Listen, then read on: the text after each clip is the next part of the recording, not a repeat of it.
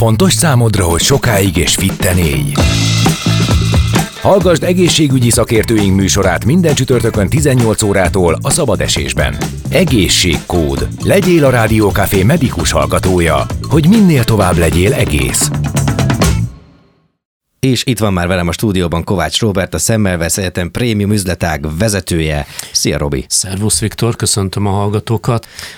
Egy nem egyszerű témáról egy remek szakembert kerestünk és hívtunk meg a Semmelweis Egyetemről egy olyan témában, ami nem sok mindenkit érint, de hogy hallott már róla, és egy nagyon-nagyon érdekes része az orvostudománynak, az egészen biztos. És fontos, a transzplantációról lesz szó, és egyébként visszautalok a beszélgetésünkre dr. Szabó Attilával, akivel szó volt ugye csecsemő és gyermekgyógyász, és ott is szó esett a cisztás fibrózisról beszélgettünk. És szó esett bizony a transzplantációról, hogy gyerekeknél igen, hogy lehet megoldani. Azt hiszem, hogy ma erre is fogunk választ kapni. Aki itt van velünk a vonalban, dr. Benkő Tamás, egyetemi docens, a Semmelweis Egyetem Sebészeti, Transzplantációs és Gasztroenterológiai Klinika igazgatóhelyettese. Üdvözlöm, köszönjük, hogy itt van velünk. Üdvözlöm Önöket is, meg a hallgatókat is, köszönöm a meghívást. Utána néztünk egy picit itt a műsor előtt annak, hogy a világban mióta van transzplantáció, különböző transzplantáció. Az első szívátültetés, sikeres szívátültetés az 1967-ben volt, máj transzplantáció 60-as évektől, vesetranszplantáció már az 50-es évektől, tüdő a 80-as évek közepétől. Abban milyen jó diák vagy. Igen, meg érdekes téma is, úgyhogy az látható, hogy azért most már a transzplantációnak egy jó néhány évtizedes gyakorlata, rutinja van. Ettől függetlenül ezek még ugye messze sem rutin műtétek és rutin beavatkozások. Nem. A transzplantáció az mindig is már a kezdetektől, és most is egy ilyen speciális, vagy hogyha ilyen idegen szóval éve egy hiperspecializált területe mind a medicinának, mind a sebészetnek, úgyhogy ha valami ez az ember hasonlítani akarná, akkor az olyan, mint a polgári repülést hasonlítjuk össze, mint az űrhajózással. Wow. Abban sincsen sok, de mégis olyan fényesen ragyog a... És mennyire vagyunk mi jók űrhajózásban, hogy így belekérdezzek? Micsoda analógia. Nem én találtam ki, Járai professzor úrnak, egykori főnökömnek itt a Semmelweis Egyetemen volt ez a hasonlata. Működik, és hát ugye nehéz, mert hasisebészként a májtranszplantáció egy nemzeti programként egyedül végezzük itt az országban, tehát nem tudjuk magunkat összehasonlítani az ország többi centrumával, ezért mindig megpróbáljuk magunkat rátenni mondjuk az európai térképre, és ott nem kell szégyenkeznünk sem a számok, sem a lehetőségek tekintetében. És a többi típusú transzplantációban? Tüdő, szívben? Igen, Magyarországon ugye szív, tüdő, hasnyálmirigy, vese és májtranszplantáció történik. Vesetranszplantáció az azért egy egyszerűbben összehasonlítható program, ezt mind a 4 egyetemi klinika végzi, ugye Debrecen, Pécs, Szeged és Budapest is, ott tudunk egymással jó értelembe vett konkurenciáról beszélni, de egyébként a többi szerv az ugye az mind nemzeti program egy centrummal Magyarországon. Tehát ez a Semmelweis Egyetemnek a sebészetés. És a szívsebészetben még ilyen így van a Gottségen, ott a szívsebészeti, a gyerekszívtranszplantáció. A vesének az lehet az egyik oka, hogy ahogy mondtam, ez már az 50-es évektől egy elindult program volt, tehát itt azért jóval nagyobb a tapasztalat, és nyilván az összes magyar orvosi egyetem ebben már lehet olyan tapasztalt, hogy bevonásra kerültek? Igen, 1973 év november 16-án egyébként most volt az 50 éves évforduló. Ez fejből ment? Ez azért ment fejből, mert nem volt olyan nagyon régen az 50 éves jubileumi ünnepség, aminek keretén belül ezt ünnepeltük, hogy a Semmelweis Egyetemen a programszerű transzplantáció így elindulhatott, és nyilván az 50 év azért azt már meghatározza, hogy az Eurotranszplanton belül ez egy ilyen nemzetközi szervelosztó szervezet, amelyek tagjaik vagyunk 2013 óta, tehát azon belül is egyébként kimagasló vesetranszplantációs számokat tud az ország produkálni, úgyhogy szerintem ez egy mindenképpen dicséretes tény. Mielőtt rámegyünk arra a tényre, hogy december 2-án ugye volt egy sikeres transzplantáció, ami valami oknál fogva egy különleges transzplantáció volt, erre majd szeretnénk kitérni, de mielőtt belemegyünk mélyebben, beszéljünk arról, hogy kik lehetnek donorok. Tehát egy transzplantációt megelőzően kik azok, akiknek a szerve felajánlható.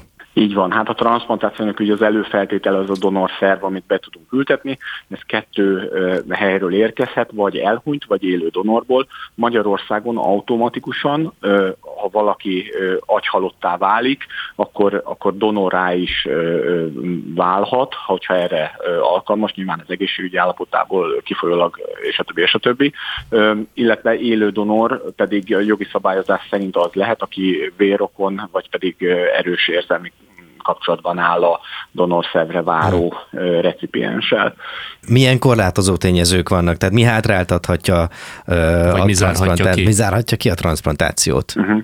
Hát a donorszám az gyakorlatilag világszerte az a limitáló tényező, amiből sosincs elég, ugye ezért alakulnak ki a várólisták, hiszen sokkal többen várnak szervre, mint ahány donorból mi szervet tudunk eltávolítani, és hát a donorszámnak a limitáló tényezője, hát azok pedig mondjuk a Covid előtti számokat próbáljuk most elérni, akkor volt egy elég jó év vagy évek, amihez még nem sikerült visszatérni. Ez nyilván az intenzív osztályok kapacitás csökkenése, szakdolgozó hiány. Nyilván a magyar ember, amikor elhuny és agyhalottá válik, hát nem vagyunk túl fényes egészségügyi állapotban, tehát számos kísérőbetegség van, ami ezt sajnos nem teszi lehetővé. Úgyhogy megpróbálunk abból hát jó lenne visszatérni egy ilyen 180-190-es számra, évi donorszámra, amiből aztán a szerveket gyakorlatilag eltávolítva transzplantálni tudunk. Most egy nagyon furcsa és tabudöntögető kérdésnek érzem ezt, de ki számít jó donornak? Van az ideális donor, ami gyakorlatilag egy ilyen utopisztikus kép. Az ideális donor az nyilván egy olyan egészséges, fiatal, tragikus körülmények között elhunyt ember, akinek az összes szerve még jó állapotban van.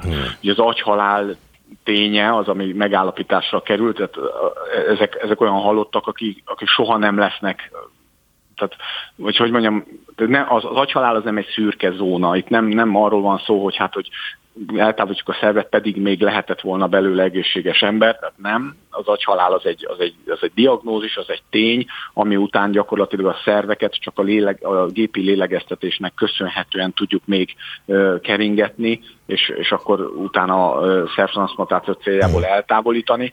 De hát ilyen donorok, ezek az ideális donorok, ezek gyakorlatilag nagyon-nagyon kevés számban léteznek, és a reális az inkább az időskorban, számos kísérőbetegséggel, magas vérnyomással, cukorbetegséggel, ugye károsodott szervekkel, elhunyt mondjuk agyvérzésben elhunyt donorok, ebből az ilyen típusú donorból van több. Bocsánat, ugyanide van még egy kérdésem, hogy az idős donorról beszélünk, hogyha egy idős szervet kap egy fiatal beteg, akkor az a szerv az egy idős szerv. Igaz? Tehát nagyon furcsán fogom ezt föltenni, ezt a kérdést, de hogy tovább öregszik a szerv is a fiatallal, tehát az nem lehet, hogy a szerv hamarabb öregszik el, mint maga az egyén, aki megkapja a donort? Értem a kérdést, és számítottam, és ezután, amit az előbb mondtam. Igen, itt a szervek között azért jelentős különbséget kell tenni. Tehát még például a májnál a kor nem egy számottevő tényező, hiszen a máj az egy olyan szerv, ami regenerálódik. Így van. Ezért mondjuk egy 65-70 éves májat nyugodt lelkiismerettel, szakmai tudással be lehet ültetni akár egy 40-50 éves fiatal recipiensnek is. De mondjuk ugyanez nem igaz nyilván a szívre, a tüdőre, a vesékre, és mondjuk a hasnyálmirigyre. Tehát, hogy itt ez azért nagyon differenciált, mert itt aztán a szervek közötti különbség van, de a kérdés az jogos, és erre nyilván figyelünk akkor, amikor az eltávolított szervre kiválasztjuk a megfelelő fogadó szervet, a recipienst. Százalékosan nézve az élő donoros, vagy az elhunyt donoros transzplantáció a több vagy a gyakoribb? Mindig, illetve nem mindig, tehát ebben a keresztény európai kultúrkörben az elhunyt donorok száma az jelentősen több, mint az élő donorszám. Olyan országokban, ahol vallási okokból nincsen elhunyt donáció, utalok itt mondjuk a távol-keleti országokra, vagy pedig a közel-kelet muzulmán országaira, ott az élő donáció az, ami majdnem 100%-ban teszi lehetővé a transzplantációt. Itt nálunk a Semmelweis Egyetemen vesetranszplantációból zajlik élő és elhunyt donoros átültetés, ami körülbelül 70% elhunyt donor és 30% az élő donoros átültetés. Ha jól tudom, akkor itt az idő az egy nagyon fontos tényező. Mennyi idő telhet el maximum egy elhunyt-donor esetében a transzplantációig? Itt sok időfaktor van, ami szerepet játszik. Ha most arra az időre gondol, amikor eltávolítjuk az elhunyt donorból a szervet, és mire az beültetésre kerül, igen, akkor ezt úgy hívják, hogy hideg isémiás idő, hiszen ilyenkor a szerv nem kap oxigént, ezért mondjuk, hogy isémia, és ugye jégbe hűtve tároljuk, hogy a sejtek a alacsony anyagcsere szinten működjenek. Ez különböző szerveknél különböző idejű, a leggyorsabban az eltávolított szívet kell beültetni, ott kb. 2-4 óra, maximum 6 óra lehet az az idő, amíg hűtve van a szerv, aztán a tüdő a következő, amit szintén nagyon gyorsan kell beültetni, aztán a máj, amit egészen 10 óra hosszan lehet, de azon belül aztán már jó lenne beültetni, és aztán van a hasnyálmirigy, és a legutolsó a vese, amit akár 24 órán keresztül lehet ilyen hidegtárolással, igen. Ettől függetlenül ez egy versenyfutás az idővel, azért mi minden egyes műtét. Tehát azért nem mindegy, azért is jutott eszembe, mert azért gyakran látok olyan szirénázó autókat, ami nem hogy vért visz, hanem rá van írva, hogy transzplantáció. Nem tudom pontosan mi van ráírva, de ezt látom gyakran, és hogy ilyenkor azt látom, hogy jó, mindegyik siet, ami szirénázva megy, de hogy ilyenkor ez mindig eszembe jut. Mi van, amikor külföldről jön valami? Azt hogyan lehet megszervezni időben? Ugye az előbb egy fél szóval, fél mondattal említettem ezt az Eurotranszplant szervezetet. Az Eurotranszplantáció, csak egy fél mondattal visszautalva erre, ez egy 8 országot tömörítő szervezet, aminek 2013 óta ismétlen vagyunk tagjai. Ennek az előnye az, hogy amikor például egy sürgősségi listára kerül, és csak hagyják, hogy az én területemről beszéljek, mondjuk máj transzplantáció céljából egy beteg, akkor nem egy 10 milliós populációból kell a magyar donorokra várnunk, hanem megvan a lehetősége, hogy akár azt mondom 180 vagy 200 millió tagot számlálnak ezek az országok,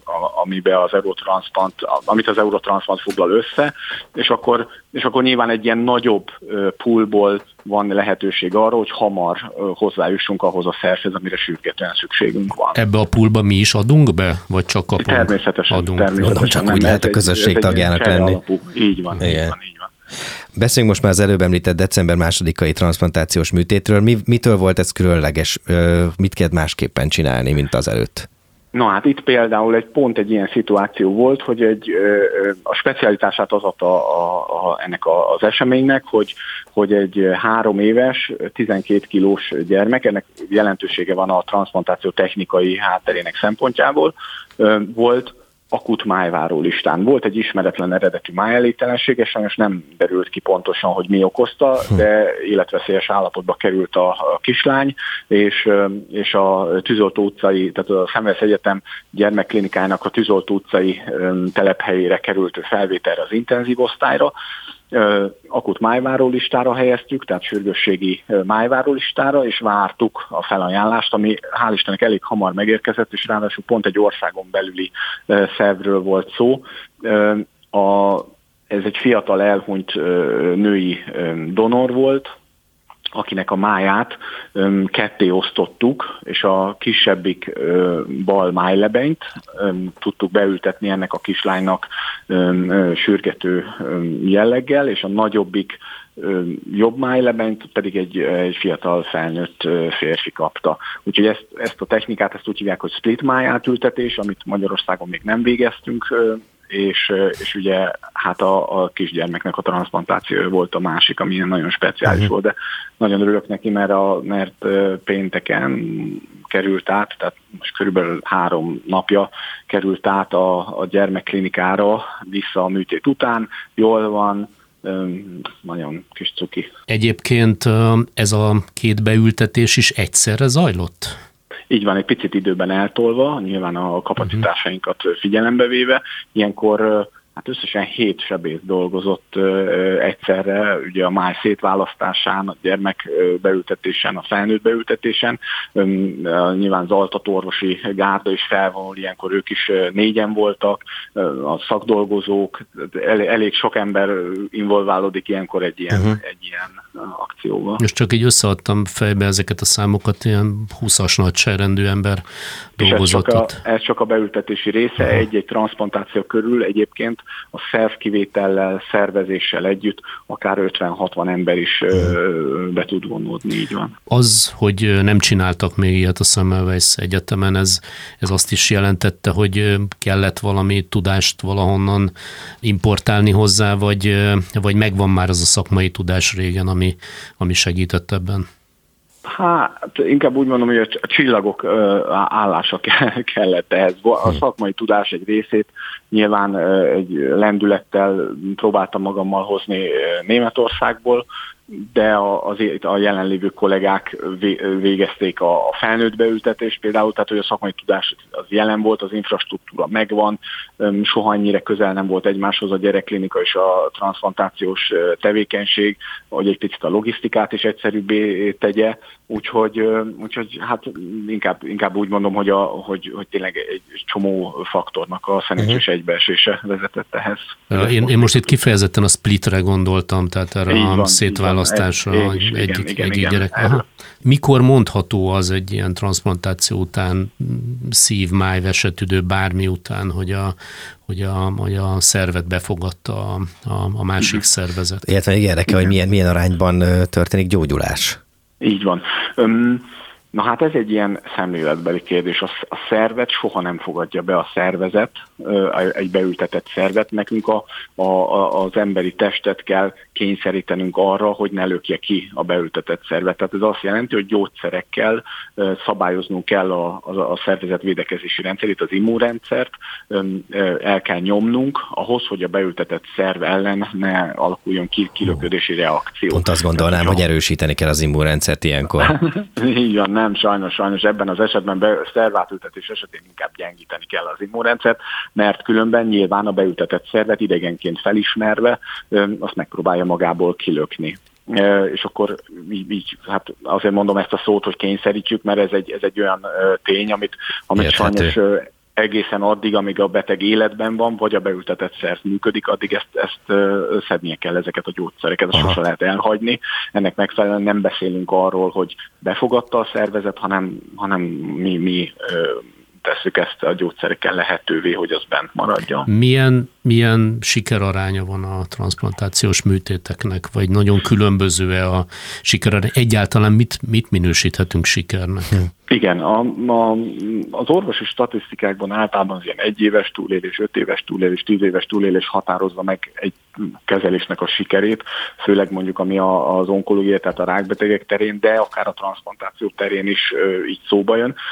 Itt szeretnék tényleg megint csak a májtranszplantációról, de akár a vesetranszplantációról is egy-két szót ejteni, a többi szervnek a statisztikai adatai nincsenek ugye a fejemben. A májtranszplantációnak az 1 éves túlélése, tehát az azt jelenti, hogy a transzplantációt követően 1 évvel a betegeknek 90%-a életben van, ez egy nagyon-nagyon jó eredmény európai tekintetben is, és az 5 éves túlélés is 81-2% körül, tehát ez is azt mutatja, hogy a májtranszplantációnak az indikációja, ha jól van kiválasztva, olyan betegek kapják a szervet, akinek tényleg szüksége van rá, akkor az egy sikeres gyógyító eljárás.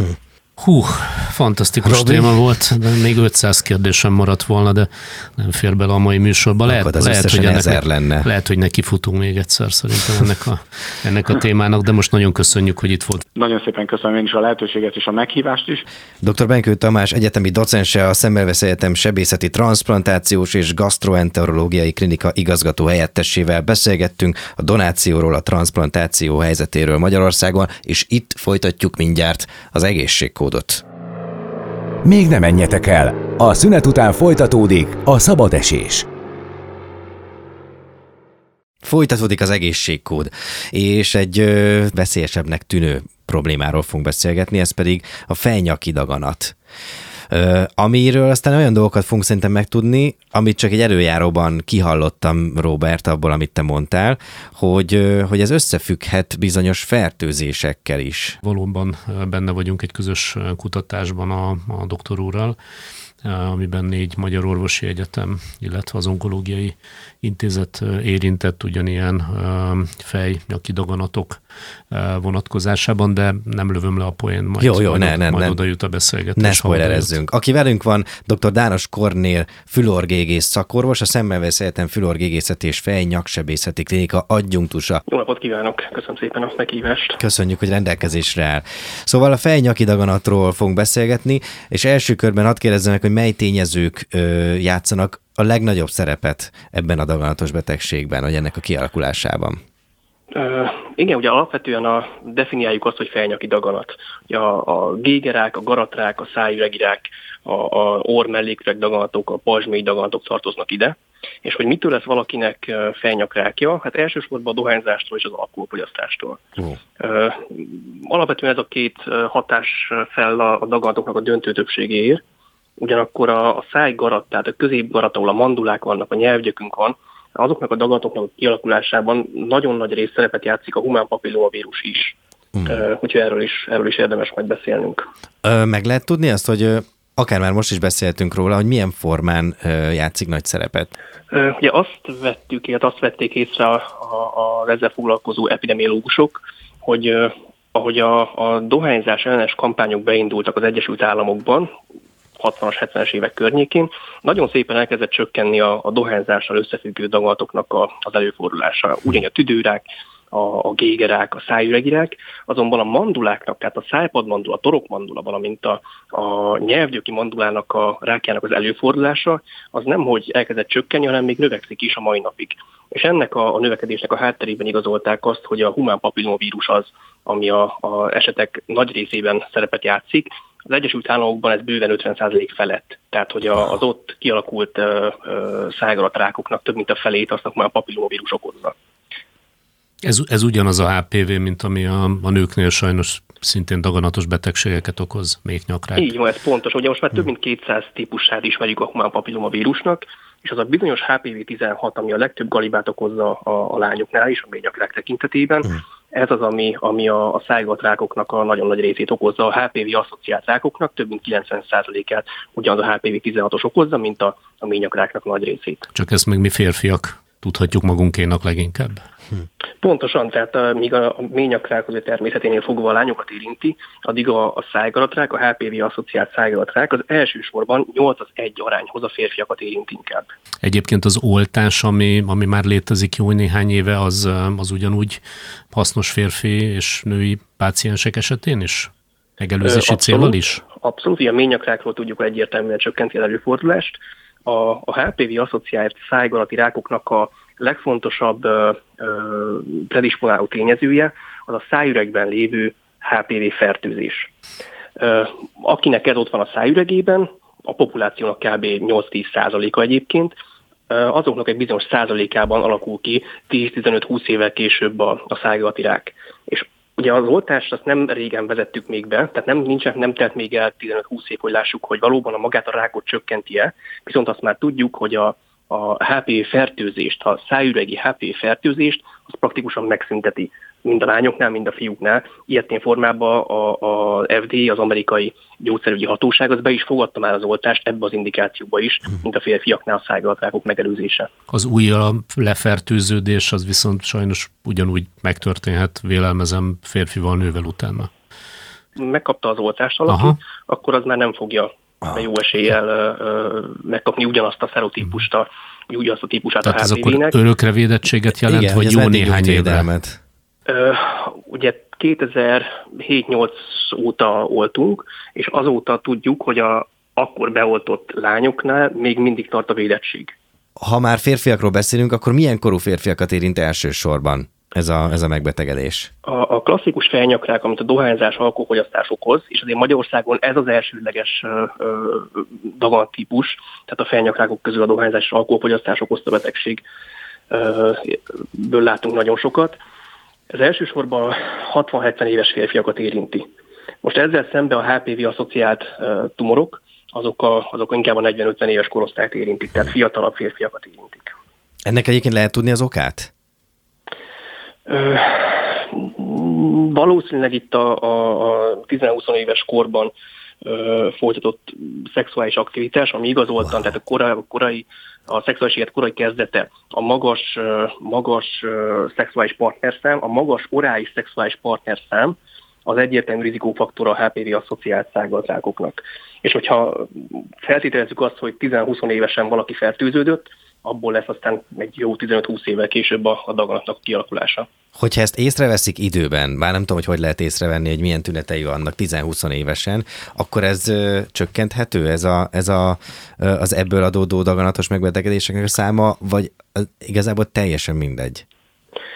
Az a probléma, most, hogy maradunk a HPV-asszociált rákoknál, ugye nincsen daganat megelőző állapota, tehát nincsen olyan diszplázia, vagy úgynevezett karcinoma in situ állapota ennek a betegségnek, amit még a rákos diagnózis előtt azt tudom mondani, hogy már pedig ebből rák lesz. Éppen ezért ez egyik probléma azzal, hogy nem tudjuk időben ezt felismerni. A másik probléma pedig az, hogy én felismerem azt, hogy valakinek van egy humán papillomavírus fertőzése a szájüregében, azzal nem tudok mit csinálni, mert nem áll rendelkezésemre olyan terápiás, ami magára a fertőzésre jó. Továbbá nem is tudom úgy szűrni, mint hogy a lányoknál vannak validált szűrőmódszerek, hogy hogyan lehet a ményakról vett mintából kimutatni a HPV-t. Ezzel szemben a szájüregi mintáról egyre nincsenek olyan validált, megbízható tesztek, amiről tudnám, hogy márpedig, hogyha ez negatív, akkor az adott leszűrt embernek tényleg nincsen HPV-fertőzése a szájüregében. Viszont pont ezért nagyon nagy dolog, hogy van a kezünkben már oltás. Tehát mivel nem tudjuk idejében felismerni az elváltozást, meg tudjuk előzni az egésznek a kialakulását, és ezért üdvözlendő az, hogy néhány éve nem csak a lányokat, hanem már a fiúkat is elkezdtük oltani ingyenesen a 7. osztályban.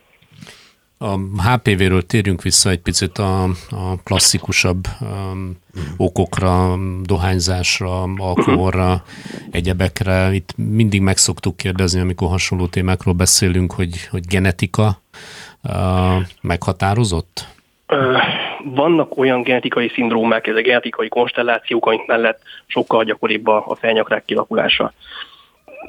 Feltételezzük azt, hogyha valakinek a családjában volt egyébként gégerák, galatrák, ott azért könnyebben alakulhat ki a betegség. Az, hogy ez pontosan milyen mechanizmusra, ezt nem tudjuk, akár az adott noxákra, a dohányzásra, alkoholfogyasztásra adott válasza a szervezetünknek más lehet ezekbe az emberekbe. Ez az egyik feltételezés, hogy nem úgy reagál mondjuk a dohányzásra vagy az alkoholfogyasztásra, mint azon az embernek, akinek nem alakul ki ilyen betegsége. Összefüggés lehet a nem megfelelő szájhigiénia és az ilyen típusú betegségek kialakulása között? Kettőféleképpen is lehet. Az egyik úgy, hogy valóban rossz szájhigiéni, az összefügg a daganat kialakulásával. Illetve az, hogy aki nem figyel oda az ő szájhigiénére, nem mosfogat, nem vizsgálja meg, sose néz be a torkába, nem jár fogorvoshoz, az biztos, hogy sokkal előreadottabb állapotba fogja észrevenni a betegségét, mint az, aki azért igényes ilyen szempontból a szájüregi higiéniájára. Mennyire kezelhetők az ilyen szájüregi daganatok? Mennyire van rá jó terápia? Vagy műtéti megoldás, vagy bármi, ami segíthet? Korai stádiumban nagyon jó kezelési formáink vannak, akár szájüreg, garat vagy gégerákról beszélünk, hogyha van egy T1 vagy T2-es, tehát egy korai stádium betegsége valakinek, azt vagy egy sugárkezeléssel, vagy pedig egy műtéti kezeléssel azt meg lehet gyógyítani. Ebben a stádiumban a gyógyulásnak az esélye az ilyen 80-90% körüli, praktikusan egy gyógyítható betegség. Hogyha már nagyobb az elsődleges daganat, vagy van nyaki áttét, akkor már azért rosszabb a helyzet. Ilyenkor egy olyan lokalizációtól függően 50% körüli az 5 éves túlélés. Mondjuk egy hangszalagrák esetében inkább 60-70%, de mondjuk egy algaratrák esetében ott inkább 10-20% a túlélésnek az esélye. Itt most említett pont két olyat is, ami esetleg elnémuláshoz vezethet. Ha ez megtörténik, tehát a hang elvesztése megtörténik, akkor visszahozható az még? Tehát a hang az visszahozható, a hangszálak visszaállíthatók-e olyan állapotba, hogy újra lehessen hangot képezni? Tehát van-e erre terápia?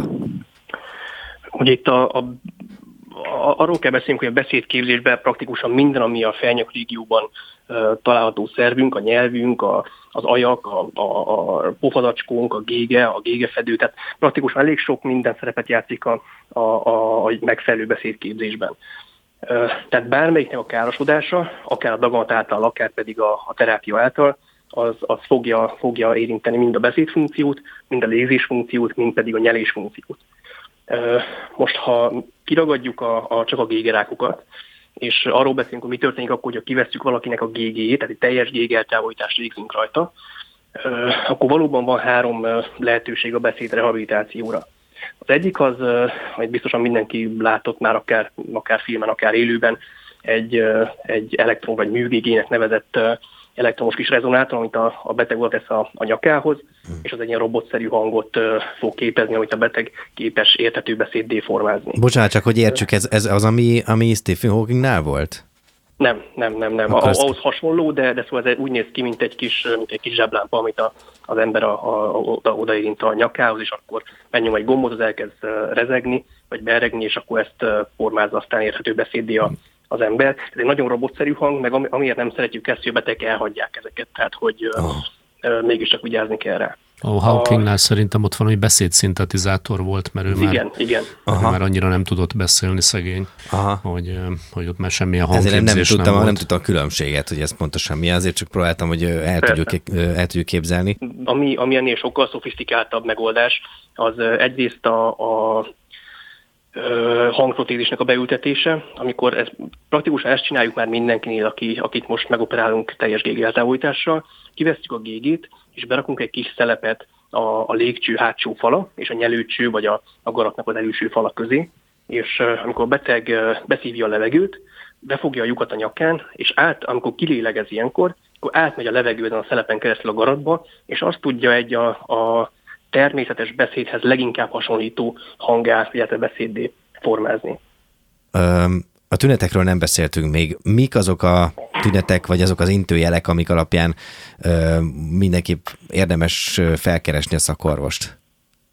Ugye az a klasszikus mondat, amit a fül-orr-gégészek hangsúlyoznak mindig, hogy egy 3 hétnél tovább tartó rekettség vagy nyelési panasz esetén fel kell keresni a fül-orr-gégészt. Ez abszolút megfontolandó, és ezt terjeszteni kell.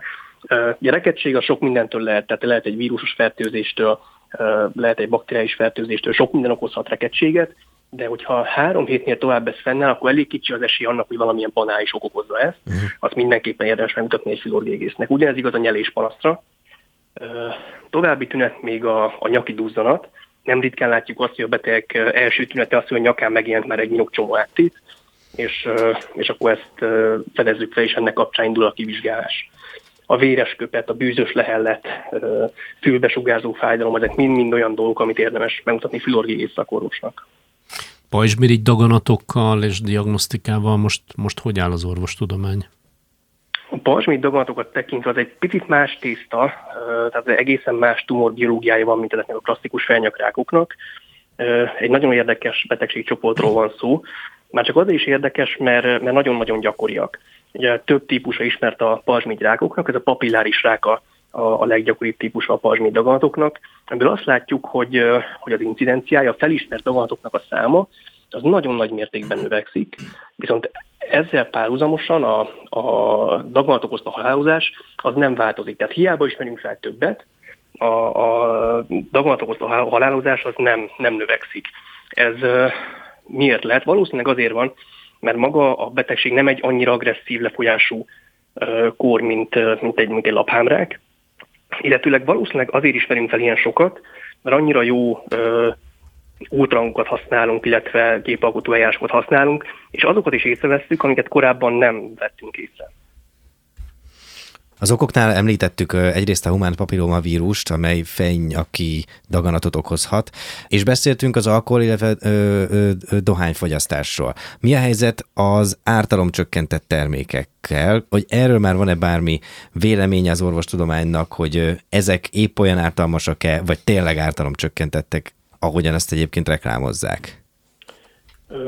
Fej-nyaki tumor vonatkozásban nem nagyon áll rendelkezésre nagy esetszámú vizsgálat, hogy erről tudjunk nyilatkozni. Más daganattípus esetében azért azt látjuk, hogy semmiképpen nem nevezhető egészségesnek ezeknek a termékeknek a használata. Tehát, hogy azért ebben is van számos olyan anyag, ami daganat képződéshez vezethet, úgyhogy semmiképpen nem javaslom senkinek a használatát. És akkor van még egy dolog, a hangszalagrák, amit szintén csak érintettünk. Én erről ma hallottam először, hogy ez hogyan alakul ki, ezt mi idézi elő? A hangszalag az a gégének az egyik része, a gégének a középső része az a hangszalag. Nem ritka, tehát Magyarországon praktikusan a top 3-ban benne vagyunk a gégérák előfordulást tekintve világszinten, tehát nálunk nagyon gyakori ez a betegségtípus. Azért van egy picivel kitüntetettebb helyen a fej-nyaki rákok között, mert viszonylag korán okoz tüneteket. Tehát egy icipici daganat vagy elváltozás, ami a hangszalagokat érinti, az már befolyásolja a hangszalagnak azt a finom mozgását, ami az érthető jó beszédhez kell. Tehát egy nagyon pici daganat, az már rekedtséget fog okozni. És ez az egyik oka annak, hogy viszonylag nagyobb arányba fedezünk fel korai stádiumban hangszalagrákot, mint mondjuk algaratrákot. A másik tényező, ami miatt kitüntetett szerepe van a hangszalagrákoknak, az az, hogy a tumor biológiája is egy picit más, tehát kevésbé nő olyan agresszívan vagy gyorsan, mint egy garatrák vagy szájüregirák. Ez egyébként lehet a túlzott használat miatt is? Tehát azt, hogyha a hangszalagok nagyon nagy terhelés alatt vannak, akár egy operaénekes esetében, ez előidézheti a hangszalagrákot? Nem. Tehát a hangszalagrák az ugyanúgy a dohányzás, alkoholfogyasztás miatt alakul ki. Zárásképpen beszéljünk a terápiákról. Milyen terápiák lehetségesek akkor, hogyha volt műtét, és mi van akkor, hogyha elkerülhető a műtét? Alapvetően egy korai stádiumban, vagy lokoregionálisan előreadott stádiumban ott vagy műtétet választunk, vagy pedig egy sugárkezelés, vagy sugárkezeléssel kombinált kemoterápiás kezelést. Ezek kuratív, tehát gyógyító célzattal adott kezelések. Sok minden befolyásolja, hogy most műtéttel támadjunk, vagy inkább sugárkezeléssel. Ez persze a beteggel is át kell beszélni, hogy ő melyiket szeretné, és át kell beszélni mind a műtétnek, mind pedig a sugárkezelésnek az előnyeit vagy hátrányát. Ezen csoportok mellett egy előadott stádiumban már, tehát egy távoli átétes stádiumban már csak gyógyszeres kezelés jöhet szóba nagyon sok esetben. Itt a kemoterápiák irányából kezdünk elmenni a célzott terápiák, valamint legújabban az immunterápiák irányába. Tehát most már a fejnyakrákoknak, a távoli átétes fejnyakrákoknak a terápiája az abszolút egy immunterápia központú gyógyszeres kezelés. Hát nagyon köszönjük, hogy rendelkezésünkre állt. Ma is tanultunk, legalábbis én, Róbert. Mind a ketten izgalmas beszélgetés volt. Köszönjük, doktor úr, hogy itt volt velünk. Szépen. Köszönjük szépen. Dr. Dános Kornél, fül-orr-gégész szakorvossal, Semmelweis Egyetem Fül-Orr-Gégészeti és Fej-Nyaksebészeti Klinika adjunktusával beszélgettünk. Ez volt már az egészségkód. Köszönöm szépen, Robi, a szerkesztést. Köszönöm, hogy itt lehettem. 7 után folytatódik a szabadesés, maradjatok velünk. Jövő órán zárt helyi. Egészségkód. A Rádiókafé és a Semmelweis Egészségügyi Kft. Szakértőinek műsorát hallottátok a szabadesésben. A műsor együttműködő partnere a foglalyorvost.hu.